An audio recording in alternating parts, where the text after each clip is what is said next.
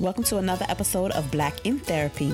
Black in Therapy is a podcast where we explore the unique issues people of color face when dealing with mental health issues and mental health diagnosis. I am your host, Nikita Banks, who's a psychotherapist here in Brooklyn, New York, and welcome to our new show. You can sign up for our mailing list at blackintherapy.com. You can email us just feedback, show suggestions, and just drop a line and say hey at blackintherapy@gmail.com, as well as you can follow us on everything, Facebook, Twitter, and Instagram at Black in Therapy. Okay, so we're going to get into our new show. I haven't been here for a while and a lot's going on. So I think I told you guys before, the end of last year, I stepped out on faith and started my own private practice here in Brooklyn, New York, but I also got licensed in several other states. So I'm licensed now in a few other states. I don't want to mention them just yet. But building a practice is really, really hard, and it takes a lot of time, as well as it takes time to find time to interview people. We're going to have some interviews very, very soon. And finding time to actually record these shows and edit them and put them up and market them, it's a whole lot. But I'm committed to at least trying to come out with a new episode every twice a month or bi-weekly. That's the goal. So what I wanted to talk about today was starting my own practice and things I wish I would have known when I started my practice. So the end of 2016, matter of fact, it's been a year. It's been a year since I stepped out on my own and actually started my practice. So for those of you who are not versed in social work and how licensing and stuff works. So for me here in New York, I had to be licensed as an LMSW, which is Licensed Master Social Worker, for 3 years and obtain a certain number of clinical training hours before I obtained my LCSW. And which is licensed clinical social work. Yeah, licensed clinical social work license, which I have now. And it's the highest license that you can get in my field. I thought that if I became a doctor of social worker, which is something that I'm still thinking about, because having doctor in front of my name is kind of fancy schmancy, and it may be something that I have in my future. But even if I was to practice and be a psychotherapist, I would still be a DSW and licensed as an LCSW. This is probably Spanish to you guys. If you're not interested in the field, you don't care. But if you are in school for social work, or if you are a social worker, I think this is probably useful information. And each state has its own jurisdiction, and each state has its own licensing process. But I'm licensed in New York and New Jersey, and I have been throughout the whole of my career. So when I got my LCSW, which I can get in 2 years in New Jersey, I still had the lower license in New York. So I ended up getting both licenses and deciding that I no longer wanted to work at the place that I was working because I was super duper unhappy. It was a great opportunity. I learned a lot, but I really kind of wanted to do things another way. I think most people, when they come into social work, they have this idea that you're going to kind of have a crappy job and you're going to have a crappy life and you're going to hate what you do. And I saw a lot of my coworkers who have been in the field for 5, 10, 15, 20 years, and they were really, really unhappy. And then I saw some of the younger coworkers who were like amazing clinicians, and they were like hustling themselves to death to make money. And then I worked for the place that ultimately catapulted me to step out on faith. And there I saw clinicians who were driving Porsches and and owned the building that we worked in, and they were doing pretty well for themselves. So I'm like, I know that there's another way that I'll be able to make the desired income that I like, because I like shoes and bags and expensive stuff. Go Libra. And minimum wage with a master's was not something that I was looking to do. So I obtained my LCSW, and at the end of last year, I ended up going into practice. Now, LCSW, I speak to a lot of clinicians who don't get licensed. They don't get the LMSW. And if you don't get the LMSW in New York State, you can't earn your hours to get your LCSW. So there are a lot of people who graduate with their master's in social work and never get licensed. And if you never get licensed, you're kind of stagnant where you are in like low paying jobs. So I suggest to everybody, if you're going to go the MSW route, to get your C. And here's why. So when I was at the process of working in my last job, I took that job for hours plus money, right? Because you go to work for money. Now, I'm in a financial situation that I would have been able to like make ends meet for less money in order to get my hours, because the hours was the most valuable thing to me in order to obtain my LCSW. And I always knew I wanted to be a psychotherapist, as I told you guys, because of my own battles with depression and my own advice from my therapist telling me that I could go to school for 6 years to become a psychologist, or I could go to school for 3 years, get my master's, actually earn money and earn my hours and still be able to go into private practice in probably less time. And so I took the MSW route in order to do that. During one of my internships, I had the pleasure of doing a day shadowing somebody at Brooklyn Mental Health Court. And when I went in there, I got some very valuable advice by the psychotherapist, or LCSW, she was a C, LCSW, licensed clinical social worker, who ran Brooklyn Mental Health Court. And what she told me was, get your C. She said, don't go anywhere and get stuck. Don't go anywhere where you won't get your hours. And she joked that her children called her their rich mommy. She was not an African-American woman, but she sat down and she spoke to me and my coworker, who was Latina at the time, and she told us, go and get your C. She said it makes it all the difference. She told me that she works for the city of New York, and that pays for her insurance, and that pays for her retirement, and her private practice is what bought her shoes. And I was like, ooh, I like shoes. So it was extremely valuable advice that I was able to obtain from her, and it's something that I tell young social workers coming in now, that if you really want to be in the field and make the maximum amount that you can, get your clinical license. Now, that's not to say that there aren't other ways that you'll be able to make money in the field, but for me, it made a significant difference. And let me tell you why.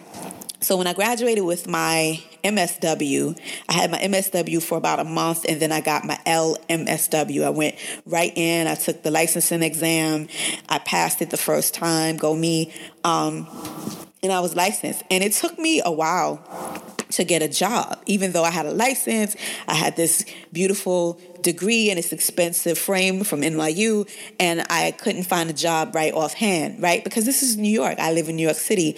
And when you live in New York City, having education and having a license was kind of like old hat. I feel like everybody had that LMSW. Now I know that that's not true. So thank God I networked, and I would speak to a lot of the people that I graduated with. I would reach out to some of my professors, and they were able to connect me with organizations where they were potentially hiring. And actually, my first few job offers I received from recommendations. And what ended up happening was I didn't take a lot of those jobs because the money was way too low. Like, I probably would have still had to be on, public assistance or Medicaid in order to pay New York City rent and keep my head above water, right? So that's not what we go to school to get a master's for. But the money was extremely low, and that wasn't an option. And some of them, if they paid okay, there was nobody to supervise me to get me to that next level in my career. And if I would have done that, then I would have probably been stuck at that job for 10, 15 years and been burnt out. And actually, one of the first jobs that they offered me, it was to work for ACS, which is Administration for Children's Services, not with them or not directly working for the city, but contracted with an agency who worked for the city. And my best friend actually did that work 20 years ago, and they literally were going to pay me what they paid her 20 years ago with a bachelor's degree, with my master's degree. And when I found that out, I was like, that's no way that I'm going to do that. Plus, the work is really, really hard. It's taxing. It's emotionally draining. Who wants to take people's children if you really don't have to? I mean, hats off to the people who do that work, but they should do that work and be paid accordingly. So that was not attractive. So it took me a while to find something, and thank God that I had the flexibility to be like, thanks, but no thanks. And so what ended up happening was I got contacted by a company who saw that I had my LMSW and asked me to do contracted work. So my first job out of school, somebody saw that I was licensed. I don't know how they found out, but somebody saw that I was licensed, and they sent me an email. And that's how I got my first job in the business. My second job I got in the business was because I reached out to somebody on LinkedIn about getting decent employment with my hours. And I love Black women, but one of the Black clinicians, she actually asked me to intern for her at her private practice. And I was explaining to her, no, I'm licensed. I need to make money. And I know what you can charge in private practice. So for me to be working with you for free in exchange for hours just didn't seem appetizing. But she was adamant about she wasn't going to pay, and she wanted me to work and do psychotherapy for her for free. So that didn't work. However, a wonderful clinician did reach out to me, and she gave me a job, and she gave me a chance in order to become a therapist, and I've been rocking out ever since. And they paid me a decent wage, which sometimes doesn't happen, and they gave me hours, and she gave me amazing clinical guidance and amazing supervision, and so that was kind of how I lucked out. However, when I got my C, or the employee that I had when I got my C, I think I told you guys before, I really, really didn't like this place, right? I was kind of burning out there. The way that they did things were a little antiquated. It was a little backwards. I'm a little faster. I'm younger than a lot of the clinicians. I'm African American. And so culturally we clashed. I came from a space with the other employment where they were really culturally responsive. They were culturally competent. We talked about our feelings. And I was with clinicians that I knew supported me emotionally and mentally, and they were there to back me 1,000% with my client work. And I went to an agency, and a lot of people don't like agency work, but I went to an agency where I had none of that. And so when it came time for me to get my LCSW hours, your clinician, your supervisor, who is more than just like your boss, she's somebody that you go to talk to about your feelings, difficult cases, whatever. Like it's almost an intimate therapeutic relationship. It's not supposed to be, but it can kind of get there, because there were days that I cried with her, and there were days that like she had to hold me and she cried with me, right? But when it came time for me to get my LCSW, and she had to sign off on some of my clinical hours, not all of them, but some of my clinical hours, she refused. And so I don't want to say that this has anything to do with culture. I don't want to say if it had anything to do with bias. I don't know what it had to do with. All I know is that she didn't want to sign off on all of the hours that I earned. And it was kind of stunning to me. But it made me know exactly how valuable getting those clinical hours were. So I was able to get my LCSW in New York and transfer some of that stuff over to New Jersey. And that was how I ended up getting everything that I needed. But what I learned from that is that there's more than one way to skin a cat. Whenever you reach that glass ceiling, or you're up against that you're reaching that plateau, and you're feeling like you're not going to make it, you have to find your resources and reach out to your network. And I actually had other clinicians who actually supported me, and they were like, you know what? No, we're going to make sure that you get the things that you need, and we're going to support you in getting those other hours. So I was able to get everything that I needed. And then once that was done, they were like, all right, what do you want to do in your career? We're here to support you completely. And so that was how I ended up getting my office space. And actually another friend of mine, she referred me to the job where I do my consulting work. And I got hired there. I got my license on a Wednesday. I interviewed on a Friday. And literally I sat down and she said I was hired. And I was like, you don't want to ask me any questions? You don't want to? She said, I looked at your resume. You and I have spoken over the phone. I know you can do this work. You're hired. Like, we need somebody, and we need somebody to start as soon as possible. And so I was like, look at God. The money I was making is amazing. And it allows me the flexibility to actually effectively build my practice. Now, to get into why I was even telling this story to begin with, what I wish I would have known then is if I could have done things over, although I wouldn't change a thing, but if I could have done things over, if I can give you some advice about leaving your day job to going into private practice, the good news is that I had a savings. Better news is that I had supplemental employment that I can work around my schedule with the consulting work that still pays me what my old salary pays me in less time. So that's a great thing. And I'm able to effectively market and build my practice. The bad news is the consulting work is primarily all insurance-based, and filling out the paperwork to start to take clients with insurance takes a lot of freaking time. So while I thought that I would, have this month off, I'll be off from Thanksgiving to Christmas, and then I'd be able to have this wonderful break, and then I'll come back in January and start work refreshed. Didn't happen, because it took me a few months before I was able to actually get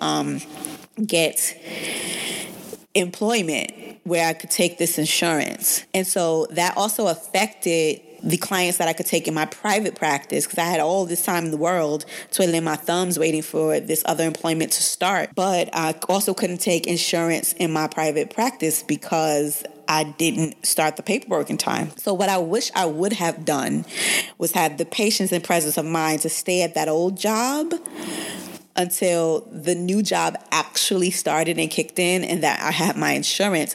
And I would have had a little bit of a time window cushion in order to start effectively getting and marketing and having my clients in my office and having the insurance set up. Good news is I had other options. I had contacted some EAP programs, which is employee assistance programs, and they paid me directly for me seeing their members. So that was a source of income that I was able to take, even though I didn't take insurance.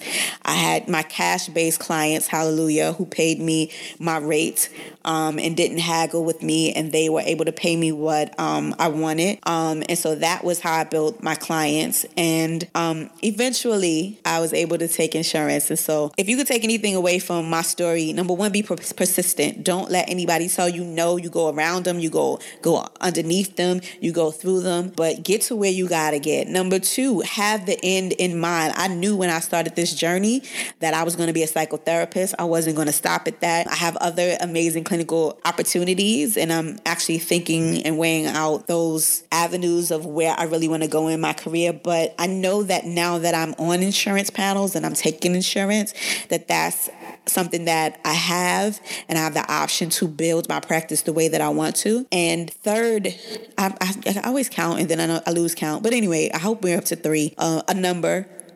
But what ends up happening, and what I was grateful for me, was that I had an additional stream of income, so that my bills were paid for and they weren't contingent on me building this practice. Because sometimes, I don't know. I know different people work on different motivations. For me, I have to have that stability. But there are other people that's like, you know what, I like to fly without net. And if I know that this practice is going to be the only way that me and my family is going to eat, I'm going to go out there and I'm going to market, and I'm going to go out there and I'm going to get clients, and I'm going to go out there and I'm going to build. As far as I'm concerned, I have a kid in college. I have things that I have to do. For me, it was more important for me to at least not be losing any income and losing any time. And so I realized that I had gone from a different fee schedule where I was making the same amount that I was making in 40 hours a week, as opposed to making it in a few hours a week. And this is a job that I can keep, part-time, and it's something that I can do. And I love what I do. I love all the avenues that I have to make additional money. So having another route and another way to make stable income is something that you want to start to think about if private practice is for you. So I know, and having a savings, I probably should have said that. That probably should have been number one. I don't know, but we can name that number one, because I don't know what number I'm on anyway. But having a savings and being financially responsible, getting your finances in order completely before you make this shift, because it's really, really difficult to navigate everything that you have to do as a business owner, and all that, the time that you have to invest, but the money that you have to invest in order to properly market and go to conferences and speak and network and let people know that you exist and that you're in business. And I'm behind the ball. I'm behind the curve. I wish that I would have done some things earlier. Recently, my doctor asked me to give her my marketing material, because she's like, what are you doing? Like, why don't I have your stuff? Because I can be sending you clients. And so, those are things that I just didn't have in place when I decided that I hated my job and I wasn't going to go back. So I don't know if that's the route that you want to take, but just know that as long as you've decided what you want to do, things will be easier. Also, now that I have my LCSW, I get calls and emails for jobs all the time. Like, the difference of me having my LMSW to my LCSW is that people seek me out. Like, I don't apply for jobs. I don't even know how they got my information, but they're looking for skilled, licensed clinicians. So if I could give you nothing but advice, this is, in terms of the career you want, and also set an income goal and try to do everything that you possibly can to meet it, because there are multiple ways to make money once you have the full licensure and once you start to really network and think outside the box. But I'm very glad that I'm at the point where right now I'm not worried about money. And so that's where we all want to be. And especially if you work as hard as you have to work in this career field, and work as hard as you have to work to get your training, and to get your degree, to get your license, and to go very far in this field. So once again, this is Nikita Banks for Black in Therapy. Thank you for coming to the show, or listening to the show, because you didn't come anywhere, but you listened. Anyway, thank you for tuning in, and see you next time.